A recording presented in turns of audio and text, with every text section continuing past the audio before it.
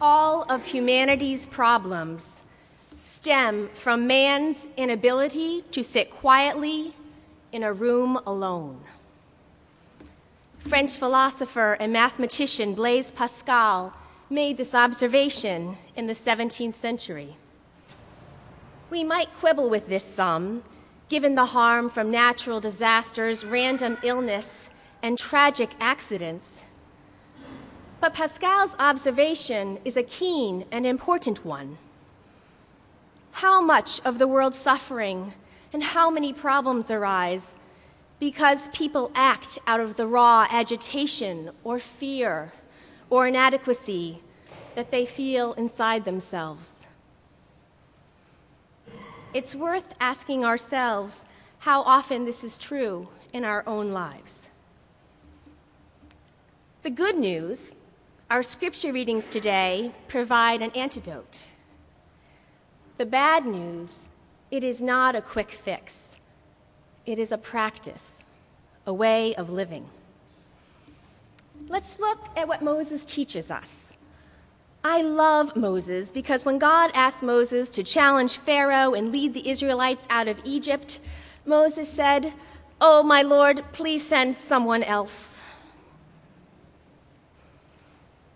We all may know that sense of dread when we are asked or expected to do something that feels well beyond our scope of expertise or competence or comfort.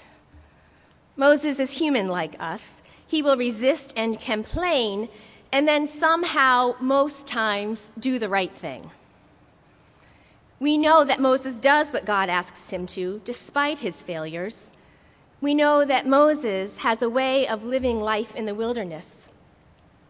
We know that Moses never reaches the promised land, but has satisfaction that his life is part of something bigger that doesn't belong to him. We also know that when Moses is talking to the people gathered there, he is speaking to all of us, to the part of all of us who may feel at a crossroads with no clear signage and no good way to turn back. And this is what Moses says to them and to us. Turn to the Lord your God with all your heart and with all your soul. I love this. Turn to the Lord. Not believe, confess, make promises. Just turn a little. And most importantly, he says that what he's asking isn't beyond our capability. This commandment that I am commanding you today is not too hard for you, nor is it too far away. It is not in heaven that you need someone to go up and get it for you. It is not across the sea that you need someone to cross to the other side and bring it back. No. The word is very near to you. It is in your mouth and in your heart for you to observe. Think about that. This is hard-earned wisdom for Moses. God asked him to do something beyond his ken, and then he realized that he had the strength within him, given to him by God, to do the right thing, to listen to the need of an enslaved people, rather than his own fear. The word is very near you. You live in constant connection with God. You may not believe this all the time, but act as if you do. Turn to that possibility again and again. I say this to each of you as Moses did thousands of years ago. The word is very near you. You needn't go anywhere. You can sit alone in a room quietly and know that you are not alone. The word is very near you, and you are beloved by God. In our gospel passage from Luke, Jesus has just been reunited with all the 70 disciples. These 70 have returned from their travels. They were all over the place sharing the teaching of Jesus so that others could know the love of God that is freeing. And these disciples are filled with the power of what they've experienced. It's kind of like when people come back from a really fulfilling and nourishing mission trip, or family vacation, or retreat, or training session. There is that palpable sense that life is good, and there is such possibility and connection and new perspective. And then we have the lawyer, the scholar of the law, who comes up to this merry band. He has not been with them. He has not been a part of it. He is basically skeptical and asking Jesus if all of this excitement and energy is kosher. And like the whiny Moses, I can kind of relate to this guy. It's not so great if you are not the one who has just been away, rejuvenated with a new lease on life. If you have been slugging through the spreadsheets or the laundry, dealing with a chronic problem, or just have not had the resources or the time to take a break and experience life apart from daily obligations and strains. It is easy to find that such celebratory energy can be dispiriting if you're not also in the middle of it, or at least somewhat annoying. So we can imagine that that's where this lawyer is. Come on, people, let's get back to the concern about eternal life. Let's not be so celebratory. We have serious work to do. The question of God's covenant with us, which is about keeping commandments. It's really not all this happy and fun. What's wrong with you? And this is where Jesus, like Moses, reminds us how to live so that we might get the meaning and not be pinched and jealous. How to live so that we can sit alone quietly, loving God and our neighbor.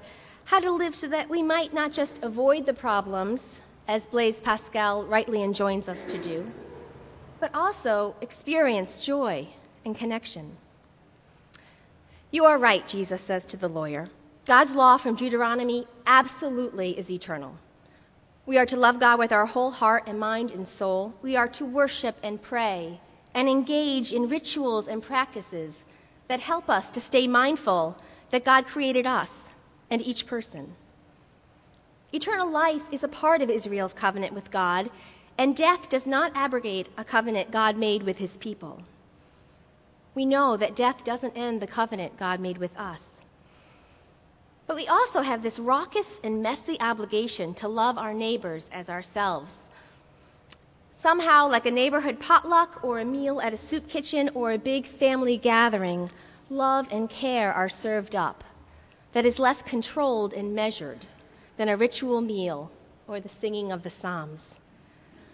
To have a full life, you need both, the quiet, the sacred, and the smorgasbord of humanity. You don't get to choose one. There is prayer and piety, and elbow grease and dishes and annoying enthusiasms, and encountering people in pain at inconvenient times when you are the one who can help. A fruitful life will involve body, mind, and spirit in knowing God, and this includes knowing God through one another. So here's a place to start. Spend 3 minutes a day sitting quietly, and then increase it to 5 minutes, and then 10, and maybe 15. Do this for a month. Be by yourself, completely still, just in the presence of God as you are, not more and not less. See if we can prove Blaise Pascal wrong. We can sit quietly alone in a room with God. This is prayer. This is part of loving God with your whole heart, mind, and soul. You just show up. See how a few minutes a day of quiet may help you to see insights about your life, how to serve or care for others in a way that honors who you are, what's really on your heart and troubling you. What are your gifts and your limitations? Rest in the truth that you are beloved and find renewal there. Just wait and see.